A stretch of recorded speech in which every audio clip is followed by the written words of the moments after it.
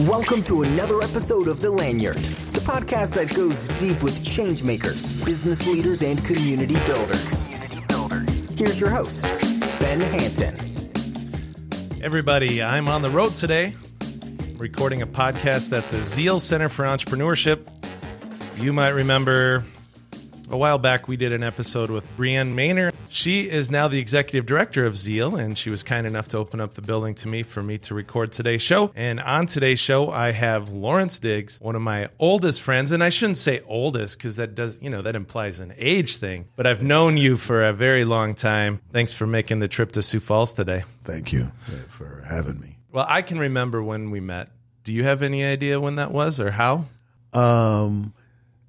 I can remember one of the earliest times was at the Vinegar Museum. Yes. Yeah, and we just sort of was just getting to know each other. I actually cold called you.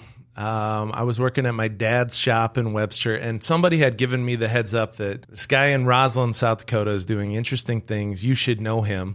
And so I just called you up. And I think in the shop bay of my dad's business, we ended up having like an hour and a half phone call, which was one of the many extended phone calls or conversations we've had over the years. The Vinegar Museum that you mentioned, I think that's an interesting idea. A lot of people know you as the Vinegar Man. Right. But I think before we get into vinegar, I'd like to figure out how you came to Roslyn, South Dakota. What is the population of Roslyn, by the way? Oh, let's see now. I think it's about 180 or something like that. Yes. Yeah. And you grew up where? San Francisco. And what was the plan growing up in San Francisco? What were you going to do with your life? Well, I actually had a lot of different plans. I did a lot of radio, but mostly I wanted to just see the world. That was my life's goal.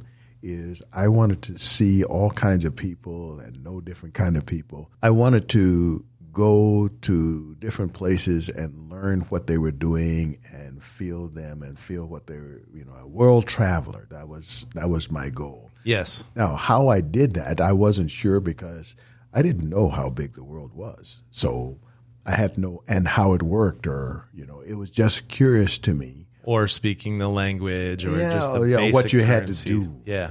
So it was like this pipe dream, really, that I didn't know how I was going to do it. But you look on a map, and I lived in a place where there are people from all over the world living there. And it was always kind of a sense that I was missing something. I mean, I kind of traveled the world in San Francisco, too, because I hung out in the alleys in Chinatown and different neighborhoods. Yeah, in the Mission District. And, and I had friends and people that I knew and experiences right there in San Francisco. So I wasn't, it wasn't completely unknown.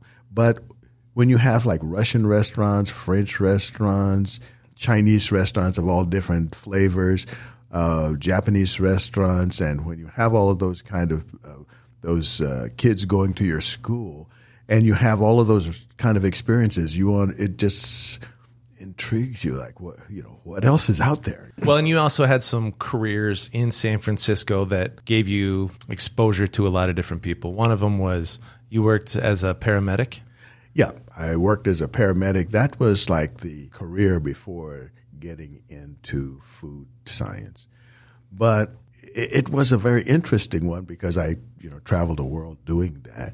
And I also got opportunities that I never would have had I not been doing that profession. And then and also if I'd done it just in the United States, I wouldn't have had those kind of experiences like, being able to start an entire emergency medical center system from scratch and to design equipment to go into your system and to train all the people and all of that kind of thing.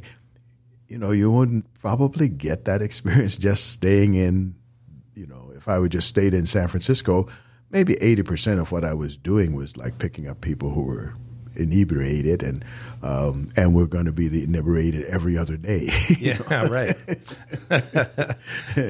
So they were like people that you knew by name. Now you're talking about my business. Yeah. I mean, there are people that you knew by name, and then when you brought them in, because you had to bring them in, because, if you left them out, they got hypothermia and died. Well, you'd feel bad, but you'd probably get fired too.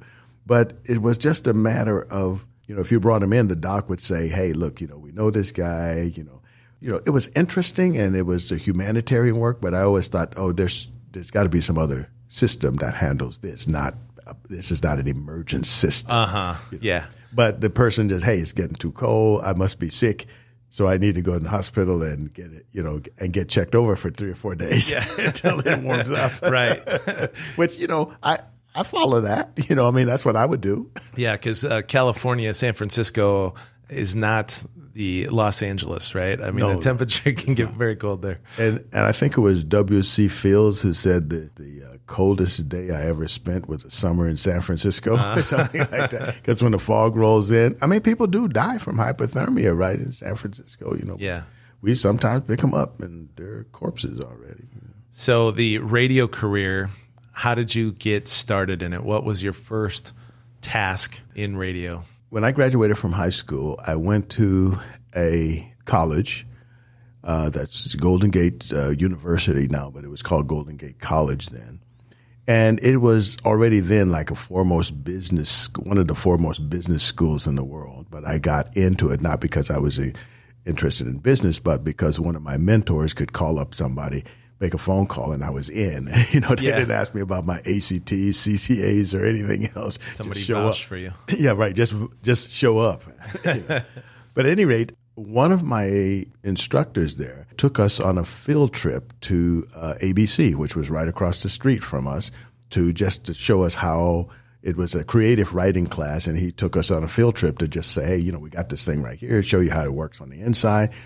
And the guy who was the producer that gave us the tour was a guy named Agar Jakes. And Agar Jakes, for this story, had 2 important things. One, he was the head of the Democratic Party for California, so he was like, pretty important. He was a force.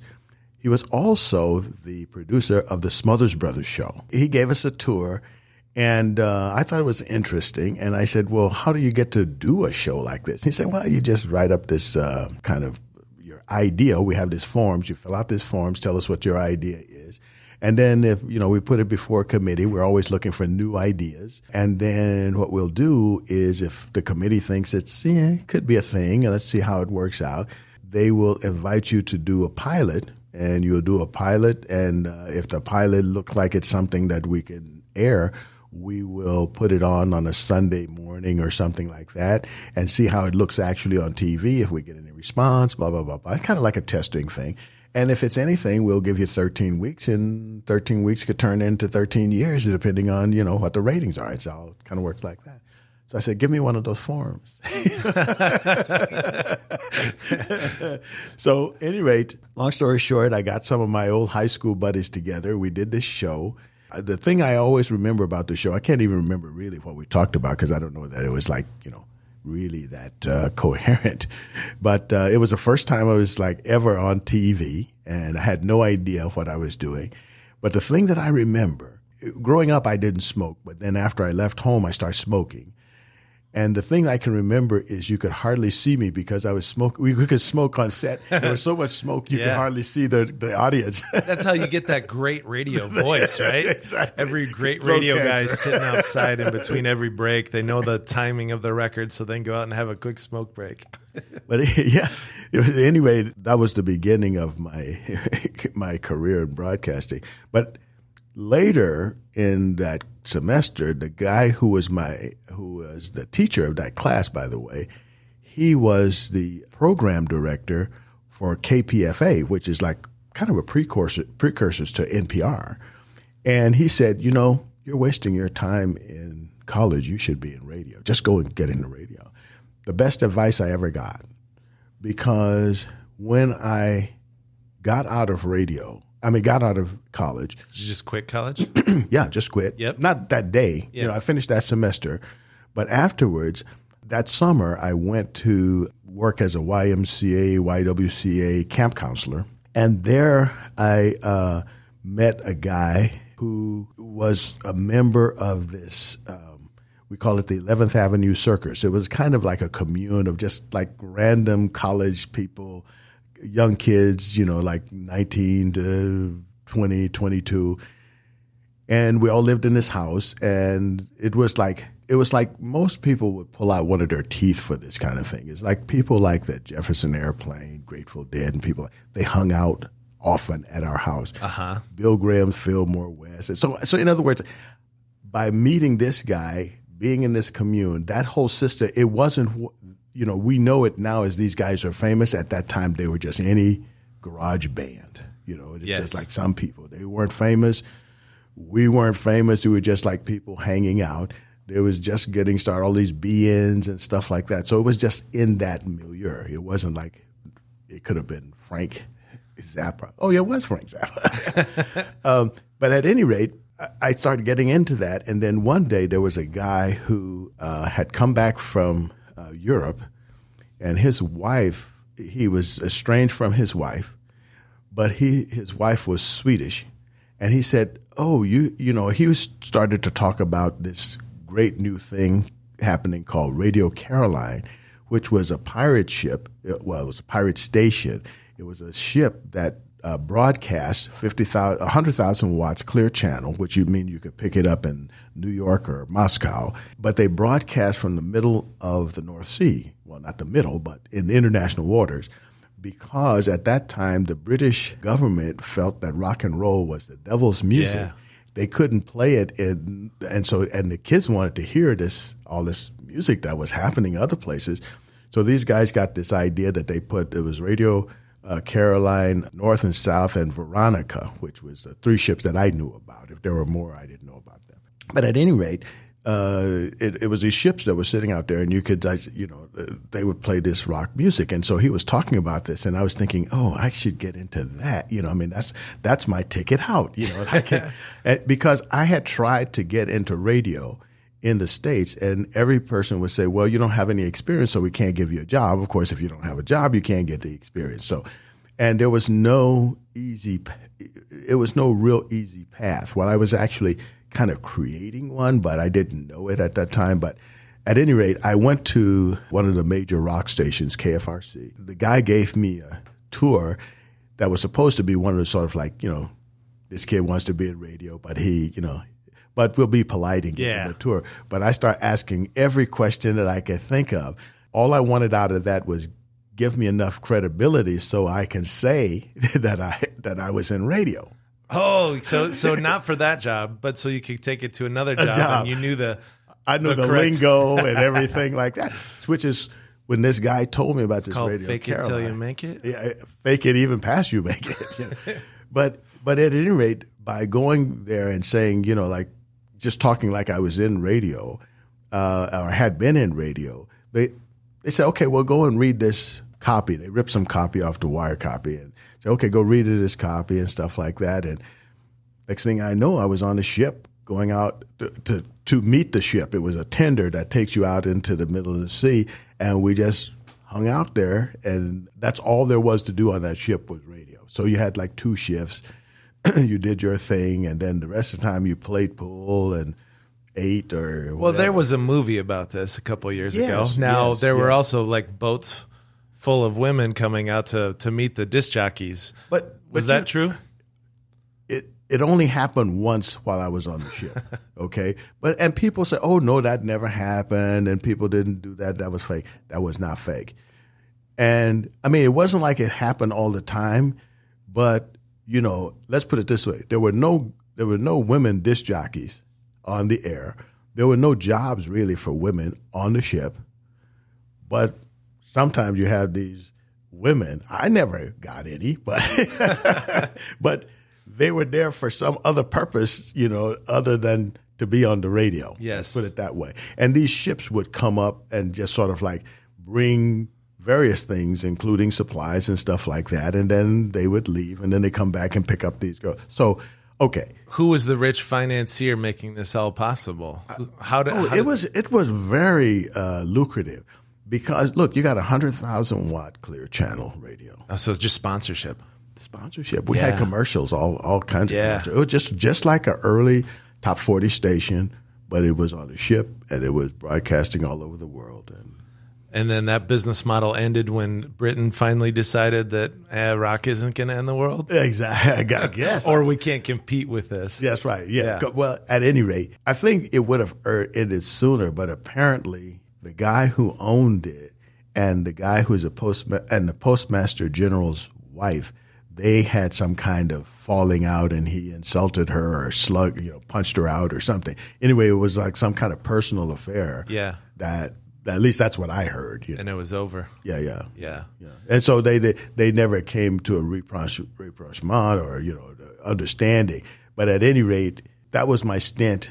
Now that I had the experience, when I came back, I ended up getting a job, but it turned out that what had happened, when I came back, I got this job at Youth for Service. It was a Quaker thing.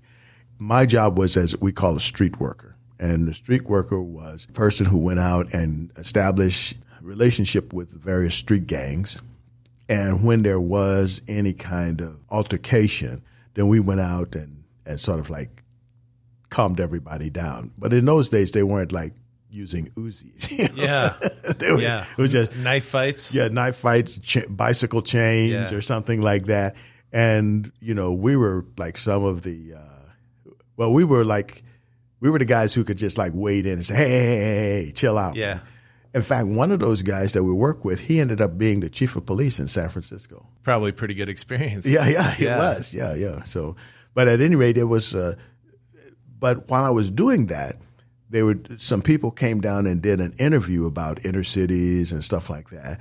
And they ended up, it was during the civil rights era, and people were saying, well, you don't have representation on your radio station and blah, blah, blah, blah, blah. And they said, well, we can't find any people who have experience. Hey, we know a guy that has experience. and he checks the boxes for diversity. Yeah, exactly. Yeah, he checked all of the boxes. And he actually has experience. And I think they were so surprised that they said, okay, you're in. Whatever. Yeah, whatever, And it was a very good experience. I got the training that I needed there. It was it became my ticket out because when they hired me, they said, look, before you decide what you want to do, what we want you to do is spend about 6 weeks or so, because it's going to take a while before you had to be a union member after to work at the station. So they said, okay, it's going to take a while before all your union stuff goes through. So what we want you to do is you can just do different jobs, pick a job and just go hang out with those people for a week or two. And then, and we'll give you a covered job. We'll start you in the mailroom and that'll give you a raison d'etre. So you can go around to everybody. You'll have a reason why you're going around to all the departments. Sure. You get to know everybody, what they do. Then you pick a department that you want to try out for a while, and then we'll move you around until when you decide what you want to do, then you tell us, and then we'll train you. You had a lot of freedom to navigate. Exactly. Incredible. Exactly. And then, so finally, I was going to do the disc jockey thing, but I saw how fast those guys got fired.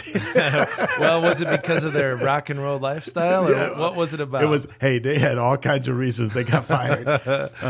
But oddly enough, to just jump for a minute, fast forward to here, one of my best friends at that station was Sid Davidson, who was known on the station as Dave Diamond, and he was from South Dakota. His father was I think he worked for not McGovern, but the Democrat before that. Knipe?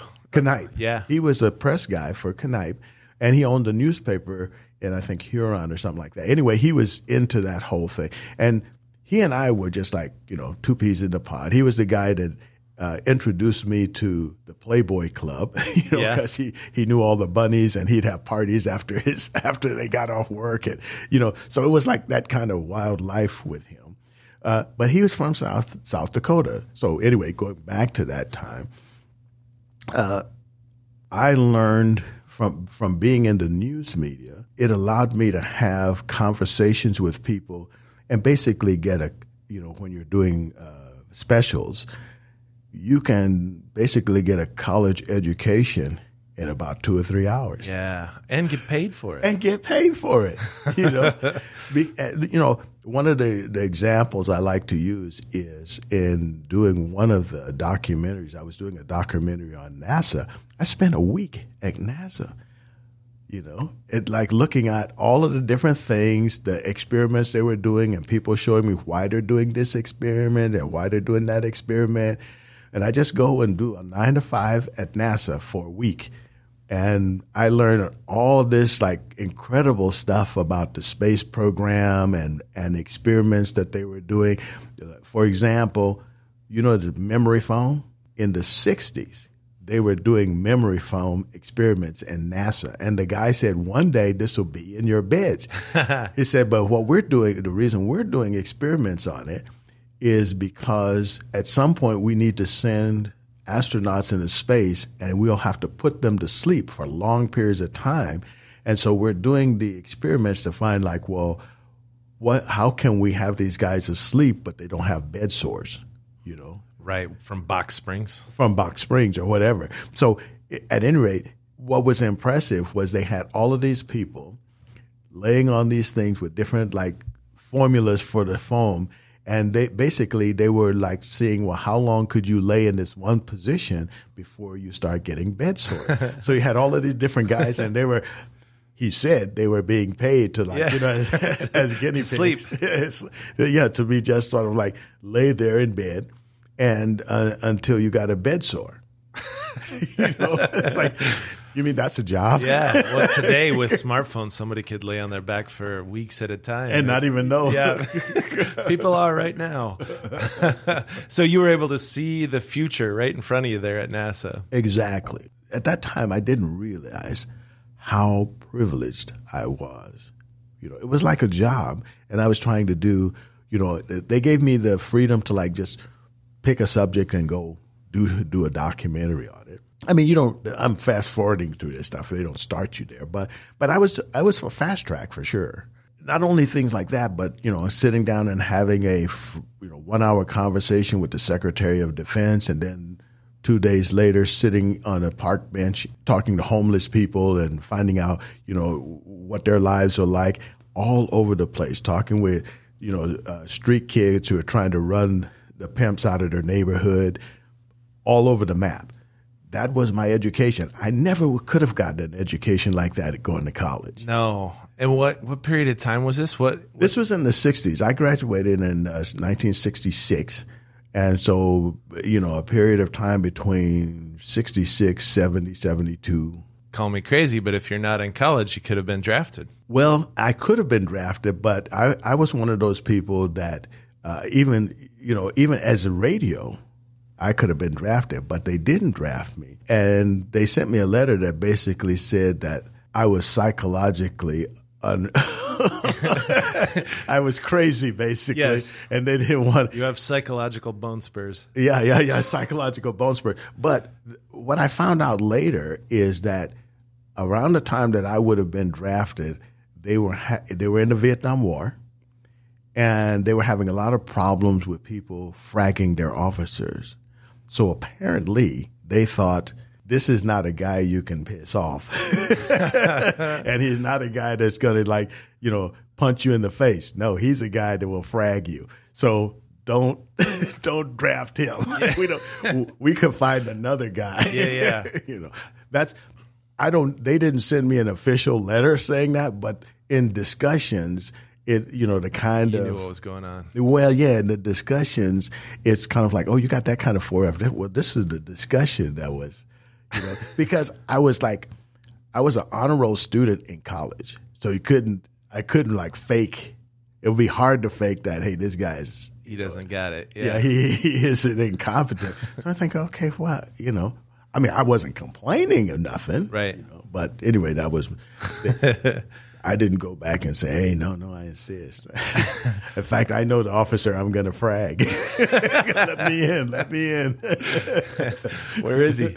Yeah, and actually, I had graduated as a captain in the ROTC in high school. Oh, so you should have been a no-brainer. Yeah. So I could have walked right in and actually had a non-commissioned, not a second lieutenant, I would have been, because that was when you go to college. Oh, that's right, yeah. I would have been a corporal. In other words, I enlist as a corporal already. Yeah. You know, so skip a few steps. Yeah. And then you'll be fast tracked too.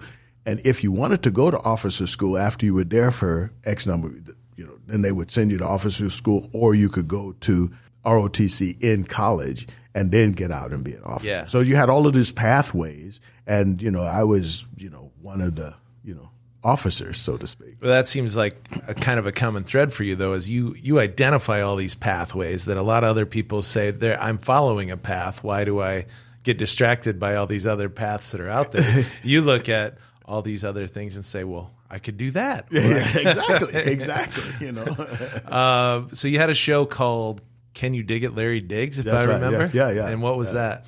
Okay, so, you know, at first I was doing like, you know, cub reporting. You go out, you do a story, do an interview. And radio is pretty simple because you don't have that much time, so you don't have to know much, you know. Yeah, right, because there's always going to be the news coming up. There's always, you got to read the call letters. That's right. Yeah. I mean, you always the more you know about the story, the more likely it is that you will ask a relevant question that nobody else thought to ask. So that happens sometimes too. But you really aren't in that scenario, you aren't under the real gun to go in depth because you don't have time for it. You got a 30-second story. That's a long story on Top 40 Radio. Yeah, it's like if you watch one of those late night TV shows, they have a 10-minute segment, which means hopefully your guest can tell me one good story. Exactly. That's all we got time for. Exactly. So after a while, I made it known that I was interested in doing, you know, deeper, in-depth stories. And another station, hearing that, they actually hired me away to do that. So then that's when they allowed me to have my own program, basically. Again, I had no idea at that time that, you know, hey, how special that situation was, you know. Yeah, because starting a show today is, well, in a lot of ways, it's a lot simpler. Like I can say, I started a show. Here's my board, and I'm ready to record. Back then, that's right. And you probably have more listeners than a lot of stations did at that maybe time. I don't know, but but back then you'd have had to, you have producers, you have engineers, you have all these other people that have to be involved. Oh, absolutely. In fact, the joke was the one way you can shut down a station is go touch a microphone. You know, and then the electricians union would like shut that place down, man. Don't touch no buttons in there. Well, we have, as I kind of expected, this is flowing a little easier than it does with many other guests. You and I can have these 3-hour conversations, but I want to take a break, and we got to figure out how you got to Roslyn, South Dakota. We'll be back with Lawrence Diggs.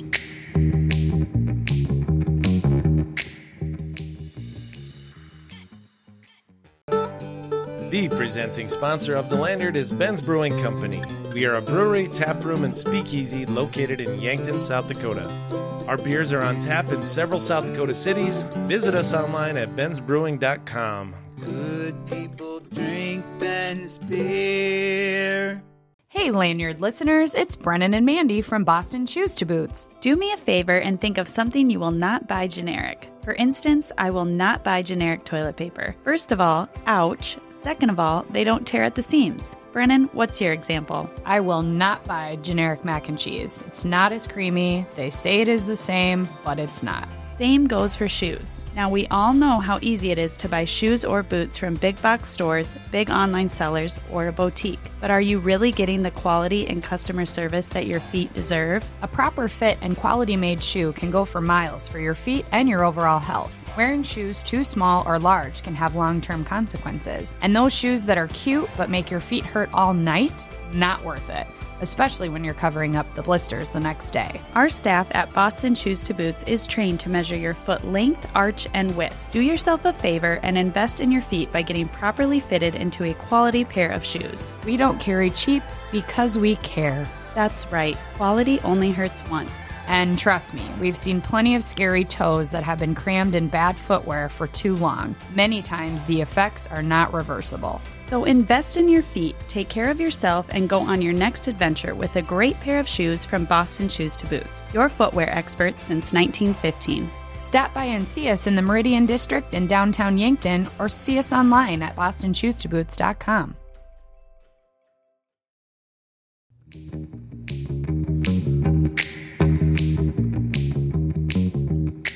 We are back with Lawrence Diggs. Before the break, we were talking about pirate radio. We were talking about San Francisco. And I thought maybe before the break we would get ourselves somehow to Roslyn, South Dakota. But we haven't gotten there yet. How did you find your way to Roslyn, South Dakota? Okay. I had been looking for a home away from home. So we talked about being in radio. One of the downsides of being in air quotes, radio personality is that the public thinks that they own you.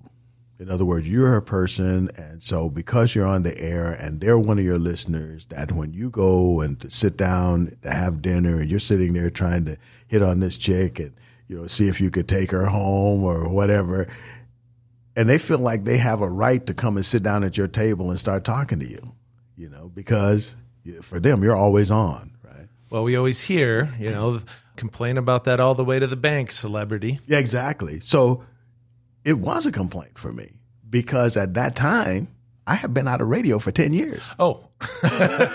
And people still was, and so I thought, okay, well, I need to be in a place where I can just be me, because here I'm the guy on radio. I'm not, and even though I had been out of the business for years, you still got a lot of that. Yeah.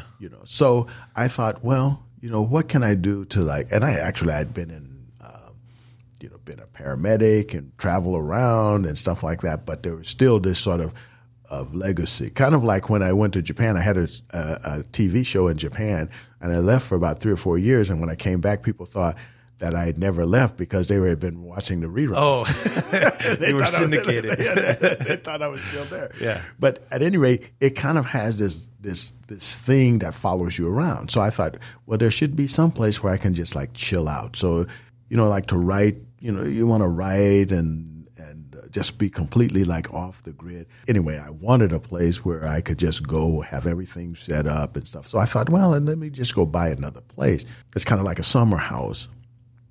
So I had been looking for about 3 or 4 years, Rio Grande in Texas, because my father was down there. And I figured, oh, maybe there's something down there. Four Corners, because I'd heard that there's stuff, over, interesting properties, sort of isolated.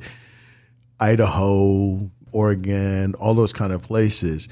But there was always something, either they had water rights issues or they had Theodore Kaczynski's peppered around all over, and if you left your house, you come back and there's been an axe murder you done there or something, because there's some way out people out in the still some Wild West. Oh yeah, wilder than the Wild West.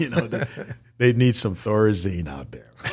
So, at any rate, I was intent, or I wanted to have this place that I could just go set up, do some writing, and just kind of chill out. So I had been looking. One day, the real estate agent called me, and he said, "Hey, I think because I've been looking through real estate agents that I had around the country, contacted and say, hey, I'm looking for this. If you find something like that, here's my criteria. Give me a call." Okay.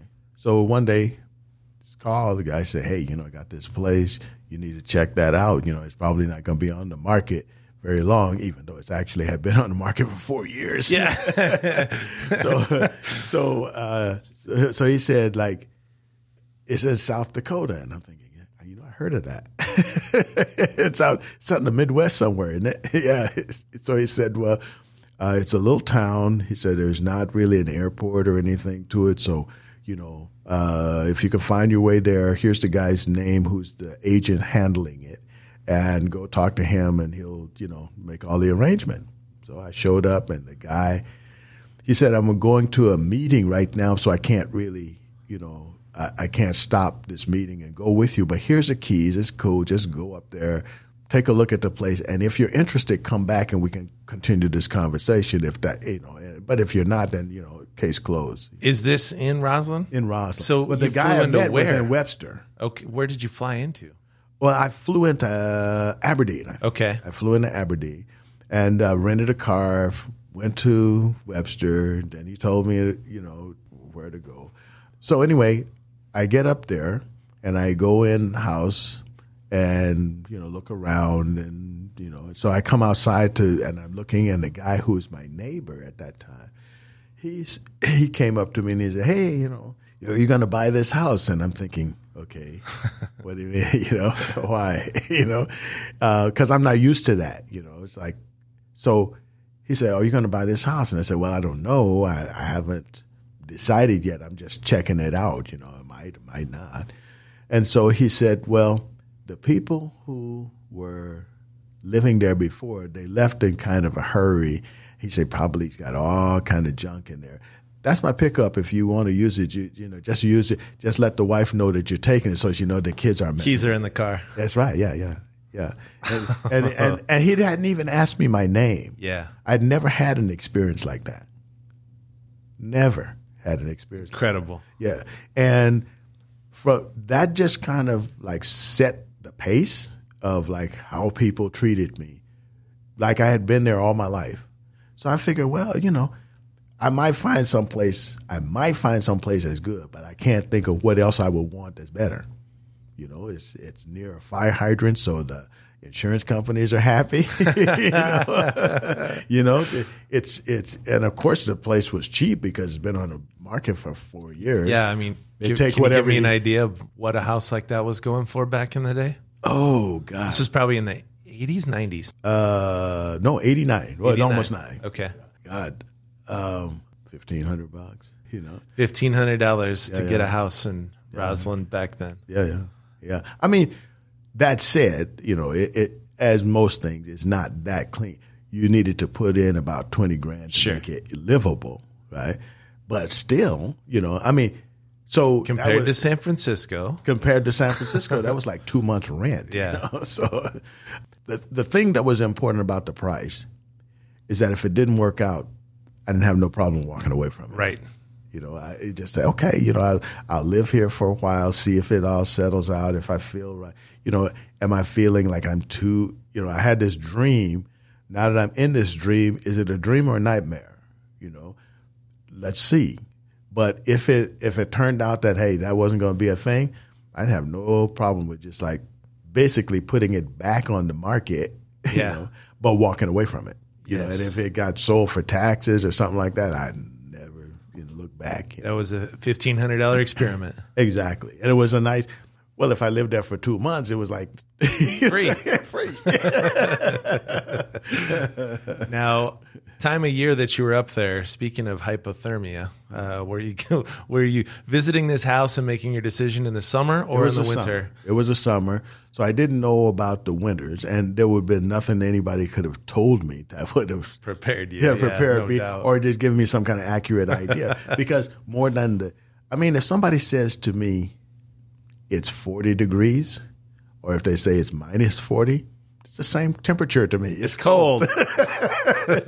It's cold. It's like if you look at your carpet and say, how many threads are in this carpet? Just say a lot. Yeah. So it's just like more than I can count. Exactly. Yeah. Or more than I'm going to count. Yeah.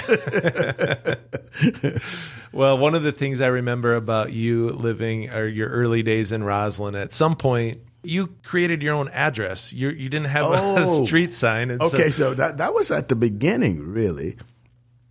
So when I left San Francisco, computers, I had a Mac Plus, so that takes you back a while. And they were just coming out with the Mac, okay, so moving into that whole Mac. So I ordered one of those, and I said, okay, this is going to be my writing thing. I'm going to have set up my whole writing thing up there. Costs as much as your house. Exactly. More. Because I had all of this other stuff. Back then you had like a dial-up modem. Beep, beep, beep, beep, beep, beep, beep, beep, bop, bop, bop. So at any rate, I ordered all that stuff before I left San Francisco, went to the Apple shop and just sort of sat down, spent hours getting my whole setup of everything I was going to do. Got everything packed, decided. And so he said, okay, we'll ship it out to you, because I was leaving. And I figured, well, why am I going to take this in a car when he just ship it out? And I got my car full of stuff anyway. And it wasn't ready yet. They had to get stuff and put it all together. So I said, okay, cool. Send it out. So he said, well, where do you want to send it? So I gave him the address of the place. And after 2 or 3 weeks, ain't no computer. Why? So I called him up and said, what's your, oh, glad you called, man. We didn't have your number out there because I didn't have a telephone number when I left. He said, we can't, I had a P.O. box because in my street, they didn't have delivery. You have to go to the post office box. Even though the mailman goes past my house, he's not on the route. He's the rural route. And so on the way out of town, he delivers people's mail. But if it's not on the road out of town, you got to go to the post office. And my address was one of those that you had to go to the post office. Yeah, 3 blocks away. Yeah. Not even that. Yeah. It's about a block and a half. So anyway, he said, okay, you gave us a post office box. We're sending a UPS. They won't take post office box. You got to give us an actual address. And I said, hey, man, I don't have an address. Because they actually didn't. Years later, we did this, one of the community groups that I was working with, for the emergency medical or emergency services, we came up with an address system. But at that time, they had street names, but we didn't have no address. You could, whatever address you want to be, man. Just put one on there. You're second good. House on the right. That's right. It's Frank's house. Yeah. Yeah. I'm trying to explain to this guy, I say, look, man, in this town, there is no addresses. We have P.O. boxes, And the guy said, well, I don't know how we're going to work this out. You got to have, I said, well, isn't there like a landmark or something, like the so-and-so building or something, I don't know how they work it. He said, but they said that they would take a landmark. So I said, well, just say the black guy at Roslyn. And they put that on there, and I got it. Oh. I got the thing, and the guy, he was like really kind of like a little bit embarrassed when he knocked on the door, and he said, well, I got this package. Are you the black guy in Roslyn? You were a landmark. I became a landmark. And then eventually, at some point, you create this Vinegar Museum. And maybe you should start off with your expertise in vinegar and how this gets us to a museum and why you did it there. Okay. So while I was doing my some work in West Africa with the setting up an emergency medical service, one of the things I noticed, Ben, was people got sick mostly because they ate wrong.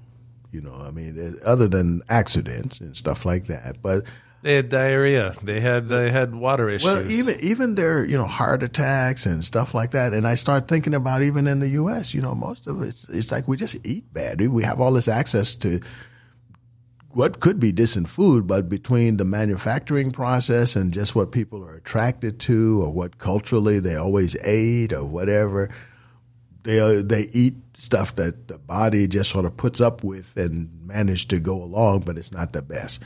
And especially I could see that, sometimes when you're in your own place, you don't see stuff. You go to another place and you see those people doing it and you say, look at those dummies. Oh, yeah, I guess I would dummy too. Because that's what I'm doing. You know? So one of the things I noticed, for example, is like those people, they were growing tomatoes, but you go to the market and people were selling like this tomato powder.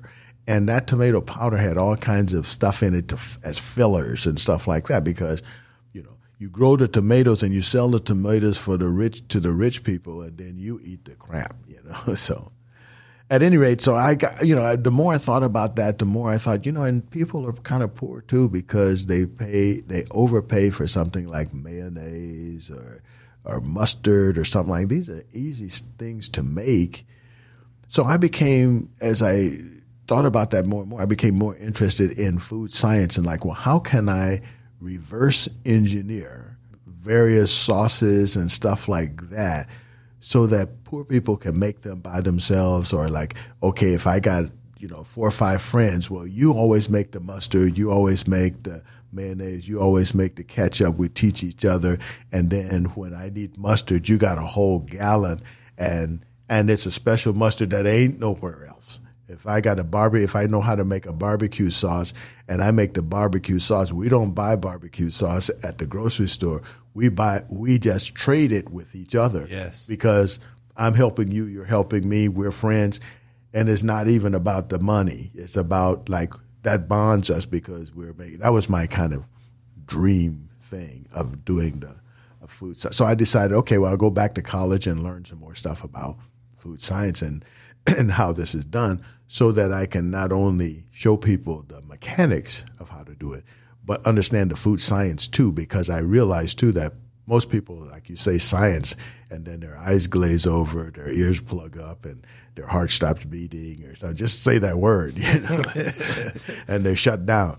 So I thought, okay, let me learn about the food science part, and then I can have a discussion or just do it, and then people will see how it's done, and maybe I can convert some people, and then they can convert some people into a ripple effect.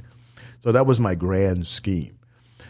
Well, along the way, I realized that most of the things, not all, but most of the things that I was talking about, the one common denominator they had was vinegar. All these things we're using. So that was like in the back of my mind, but it wasn't the thing that got me started. But it was in the back of my mind, oh, that's interesting, like all this stuff, bread, cheese, mustard, mayonnaise, candy, all kinds of stuff had vinegar in it, or sometimes they would call it acetic acid or ethanoic acid, but that's just to throw you off. It's just vinegar. So came time to do, in one of my classes, one of the food science classes, we had to do this paper. And you could choose whatever thing you wanted to write on, but and what you wanted to write about on that thing.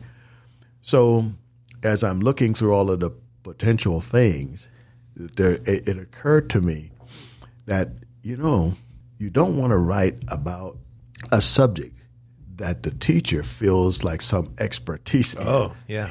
Because if they do, then they're going to be really critical of your their paper. BS meter is going to be way up. Way up, and they're going to be tweaking, and all your grammar has to be right, because they're going to be nitpicking your thing, if nothing else, to show their expertise. If you came to me and started writing about brewing, I would be like, oh, okay. Yeah, exactly. Good job, noob. Yeah, exactly. Or I'll be looking for some way to show you that you're wrong. Yes.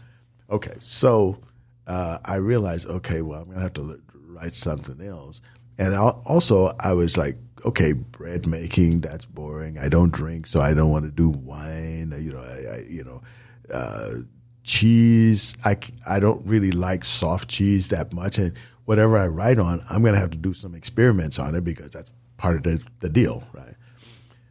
So I decided, there is a vinegar thing, And so I went to the library and I said, hey, first I went to the card catalog, because back in the day, that's what you did. So I went to the card catalog. There wasn't one, but I couldn't find any books. So I found on vinegar. So I went to the desk and I said, hey, can you help me find a book on vinegar? And they said, what do you mean? Just go in the card library and look under the V's. I said, I did, man. There ain't no book in there. And they said, nah, come on. They went over. They couldn't find one book in the whole Incredible. library. So everybody's grandma is cleaning with vinegar. Vinegar is like a commodity that's everywhere, and there's no reference book. Points to it. No, it gets deeper. At this time, they didn't have Google and all of that, but they did have, the libraries had these databases that they shared, and there were 4 databases in the English language that was the major ones that the library shared between them internationally. Every place that was an English-speaking country. They did searches on all of those databases, and they couldn't find one book. And I should say also, one book that was in print. Now, at some time, somebody had written a book, but it was like maybe 100 years before. It wasn't in print, and it wasn't available. They couldn't find a copy that they could, I think the thought was, look, that book has to be, we could find it in the Library of Congress, so we knew it had been a thing, okay? But we couldn't find copies of it. Long story short, I had been an investigative reporter, so I knew how to do research. I decided, this is just too intriguing. And it just became like a rabbit hole, a neurosis. Yeah, a neurosis, obsession. So at some point, I had 4 Apple boxes full of material on vinegar that these librarians have been ordering this article, that article. I said, I just want to know everything there is. And I'd spend hours and hours in the library reading this material and gathering stuff. And one day the librarian said, I hope you're going to write a book on this because somebody else is going to come in here and ask us for a book on vinegar. Yeah. And we don't want to do this again. So this has been quite an experience. Exactly. And they said, at least write a bibliography. Yeah. Well, in the process of doing not only the book research, but I have always been big on primary sources. So I have been contacting other people who have been doing research in companies and in homebrew things, all of that. I have been talking to people. And I had gotten to know the guy who is the president of the Home Brewers Association because he lived just across the bay. Okay. So, and he had a store. And so when the library asked me about that, I went to him and I said, well, do you think there's a book? And he said, man, if you wrote a book on vinegar, I could sell 1, 2 or 3 every day. So because people are always coming here and asking me for a book on vinegar, but there is nothing. Long story short, I ended up writing the book that didn't exist. And you ask people enough questions and pretty soon they ask you questions. So what happened is out of that came a business of being a vinegar consultant. Yes. In air quotes. Because, for example, recently you became the database for vinegar. I became the database, almost like a default because it was just nobody had that ball was laying on the ground. I picked it up and started playing with it. And you branded it, the Vinegar Man. Exactly. So you got him. Yeah, exactly. I was the black guy in Roslyn. Yeah, but now I'm the Vinegar Man. Yeah. But at any rate, that's that gave me that sort of place in the world, and it's still today. That's my, let's say, cash flow item. Right. That's the thing that gets you to many countries around the world as a paid consultant. Exactly. Yeah. Exactly. So 20 years ago, we were doing some economic development stuff in the region. And I was going, the nice thing about being like a consultant and a vinegar consultant is most of the stuff you do is on the phone, or internet, or, type a letter. But every once in a while you need to go someplace. But pretty much you have a flexible schedule. So more than other people, I was positioned to go to all of these different meetings. And the thing that prompted me to get involved in it is because I discovered a curious thing. Is that the people in my neighborhood or the people in my towns and the towns around them, they were getting the same kind of jive that people were getting in the inner cities 20 years ago. The government come in and say, oh, we got this great grant. We're doing this for you. We're going to do this for you. After people protest and stuff, they say, oh, we're going to get this program going. They give them just enough to fail. Yeah, and there's no way to show deliverables because nobody's ever done this before. Exactly. And so not then only the budget's going to be cut because nobody delivered. Exactly. And they wouldn't know if you delivered. They still wouldn't know if they got their money's worth because they didn't know what they were asking for. Right? Yeah.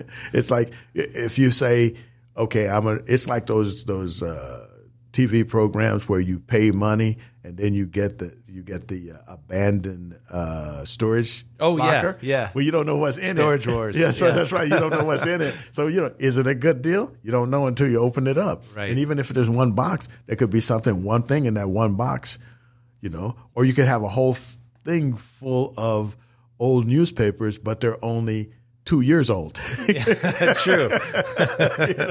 But you paid your money. So you don't know. The government is in a case like that.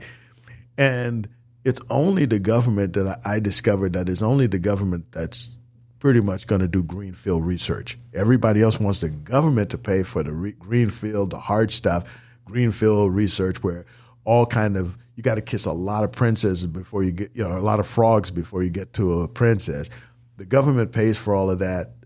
But then when somebody discovers something, the government discovers something, now you give these other corporations for virtually free. Yes. And they say, well, we made this. It's our intellectual drug. property. You cannot have it now. Have that. Yeah, even though it was a public good at one exactly, point. Yeah. Exactly. So at any rate, I saw all of this kind of thing happening. I saw how the farmers were getting taken advantage of, even when they thought they were getting a good deal. You could see how the trade setup for somebody who's going around the world and, for example, one of the things I notice is just at coffee, people would talk about how their cattle was being docked for having too much fat, right? And what they didn't tell them is that they take that same cattle that they docked you for, sell it in Japan, and it's premium because it's marbled. Yes. Right? And you think, that's not fair. Not to mention they sell it by the pound, right? That's right. Not to mention the whole outfall thing where, like most guys who are growing cattle don't know that the outfall is worth more than the meat because of what they're going to do for it. So they'll give away the outfall, for example, to have their cow slaughtered, but they don't realize that just going in that cow's ear and cutting off, there's a little thing that looks like some hairs that all come together. Those are prized brushes in Asian countries for painting. And they don't know that. Yeah. So what you think is garbage in another place is gold. I did some trading in cow lungs, and there was like 2 people in Minnesota that were, like the people who, like they tried to gather up all the cow lungs possible, and they had markets for those. For you, that cow lung is garbage because no, we don't eat that, right? Yeah. But for someplace else, that's a delicacy, right? Absolutely. So what I'm saying is, like, when you see that kind of thing happening, and you realize, my neighbors are getting up in the middle of the night in a snowstorm to make sure that this cow lives. He's got to go through all of that. He's got to take all the risk, and then somebody else comes along and takes the profit at a higher rate than he gets. That just seems unfair to me.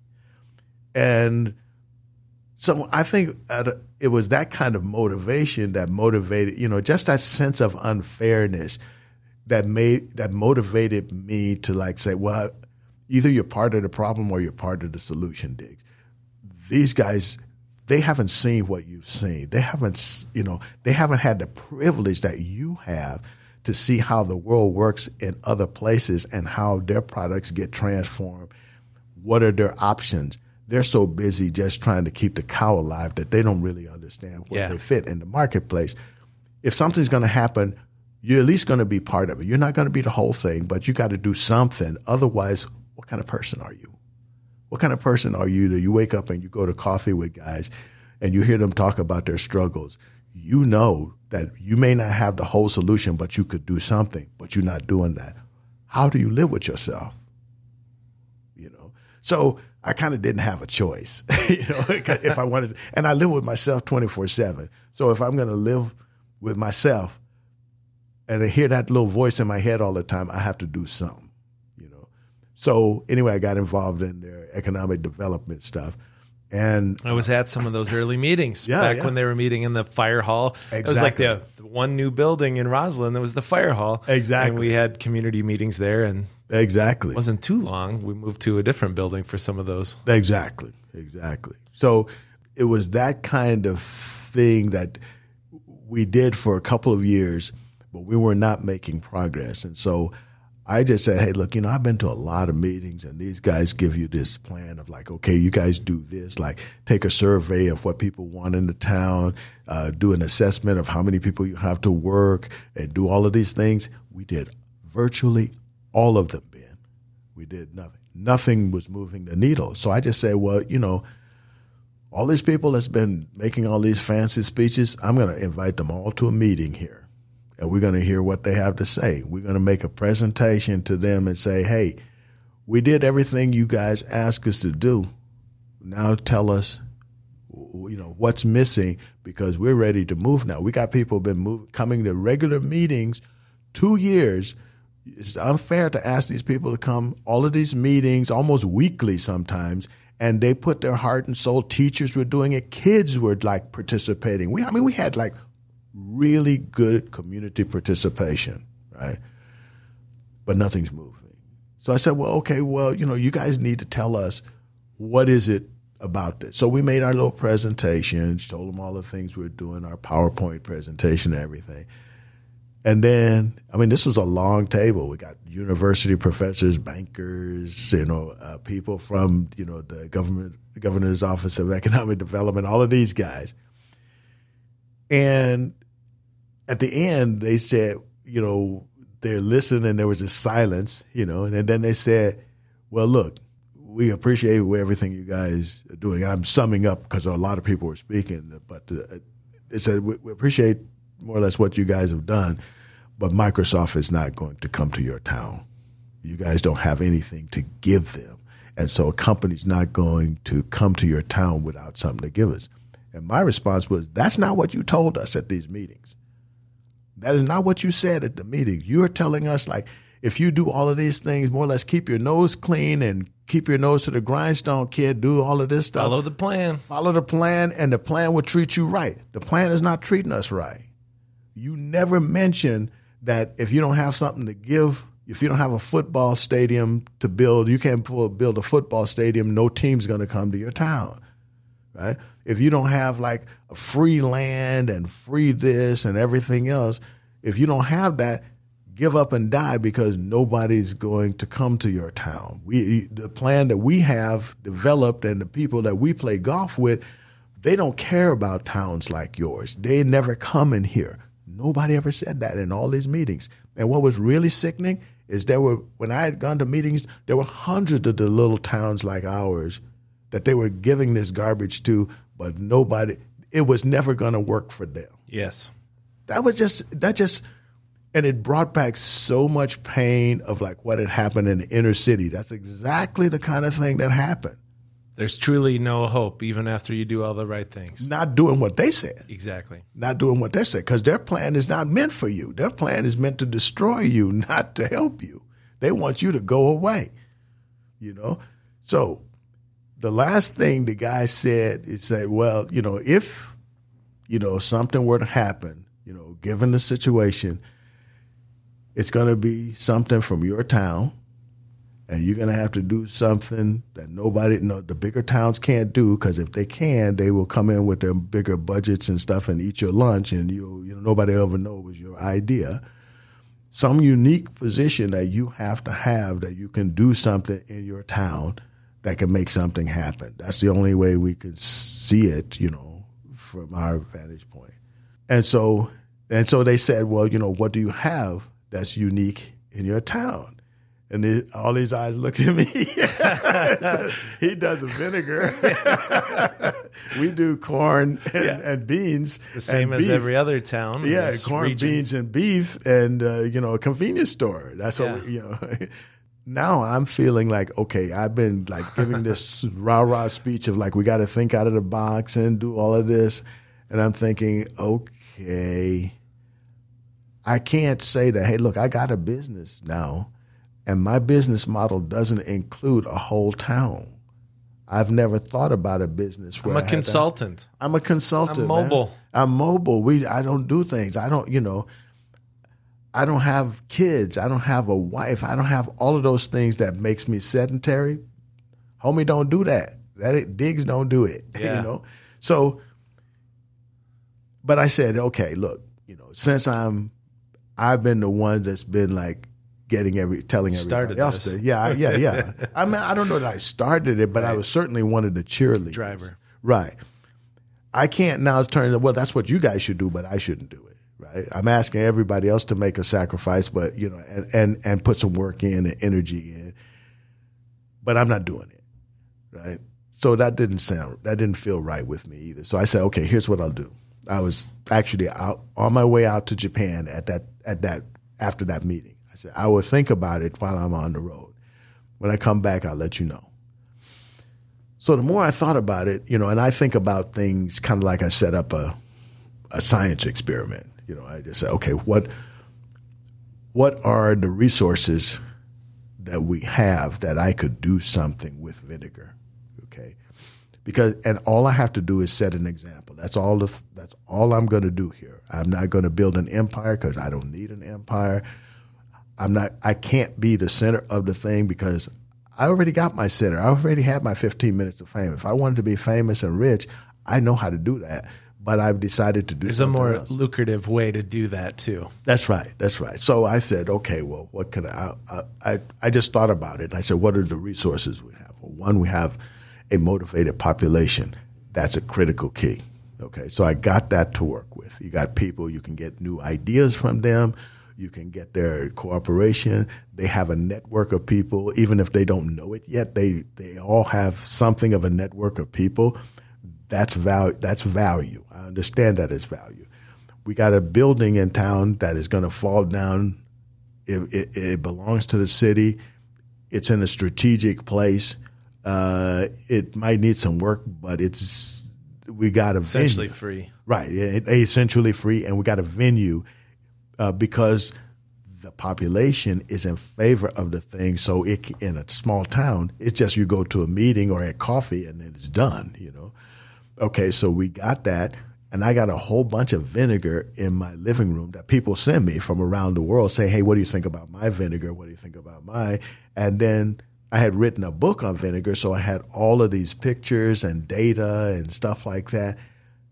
It's a summary of a book, really. Yeah. And so I said, but what is it that I lack? I have no idea about how to run a museum. Right? I have no idea how to run a retail. Or to staff it yourself for every day of the year. Yeah. How is that going to work? So I said, okay, well, long story short, I lined up what I had and what I lacked, and what I lacked, how could I get that? One thing I know from research is if you dig long enough, pretty much everything that can be known will be known. And there are people who know that.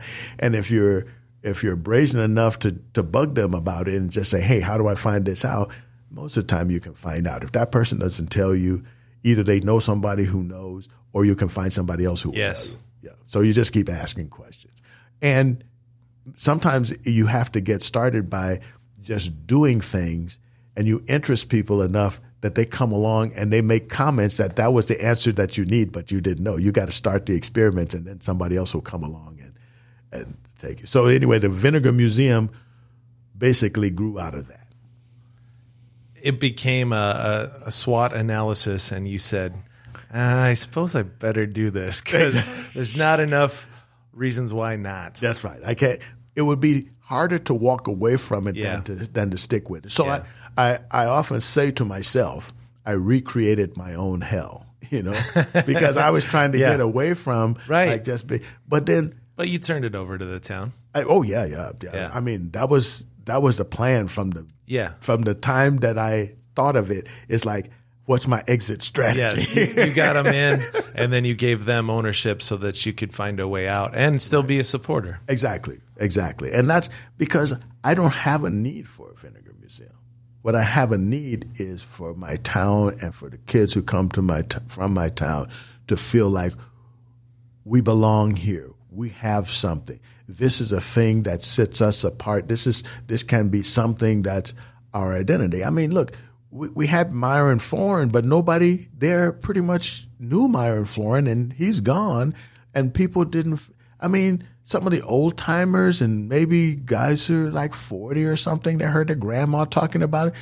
But and some of the older people, they put up a sign or something like that. But you don't have anything that you can feel that you participated in. Yes. And that was something to create it right from the beginning. Lots of people in the community can say that their hand and their energy is in that building. Well, it certainly gave Roslyn something unique. And even today, when I talk about where I'm from, people are always saying, do you know the Vinegar Man? Have you been to the Vinegar Museum? It's like, interestingly enough, I do know him. I have been there many times. But how can people keep in touch with you, or at least maybe see some of your work? Okay, so I have a YouTube channel. And recently, I'm starting a mail list. And so if people email me at public@ldiggs.com, I'll Diggs with 2 G's. That's right, Diggs, public@ldiggs.com.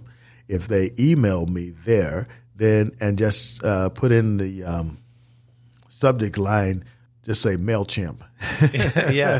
MailChimp list or something like that, or an email list or something. Tell me who you want, tell me where you heard it from, and then I will send you a link where you can opt in to my mail list. I'm building a mail list as my alternative to Facebook. Yeah. because I have a lot of different things that I want to aggregate, everything from recipes to book suggestions to questions. I like to come up with questions that challenge people to think about things as opposed to tell you what you should think. Odd facts, if I find an interesting YouTube video, to make a link on that.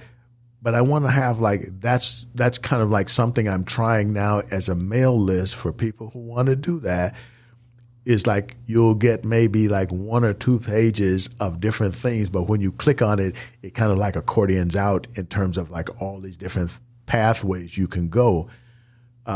Meetings, where if there's meetings, if people, especially in my circle, if you have something you're trying to do and people you're doing an art show or something like that, tell me about the art show. Then I'll have a listing of events or something like that, kind of like a newsletter. Yeah. But what I want to do is stock it full of stuff, but then don't make it really hard to read through. You have to read through all of that to get, just kiss a few frogs before you get to the princess. That's right. And the rest can be in another chapter. Exactly. Well, it's always a pleasure to have these conversations with you, and we'll be doing it again and again over the years. But thanks for sharing your story with my listeners today. You bet. Thank you. And we'll be back next week with another episode of The Lanyard.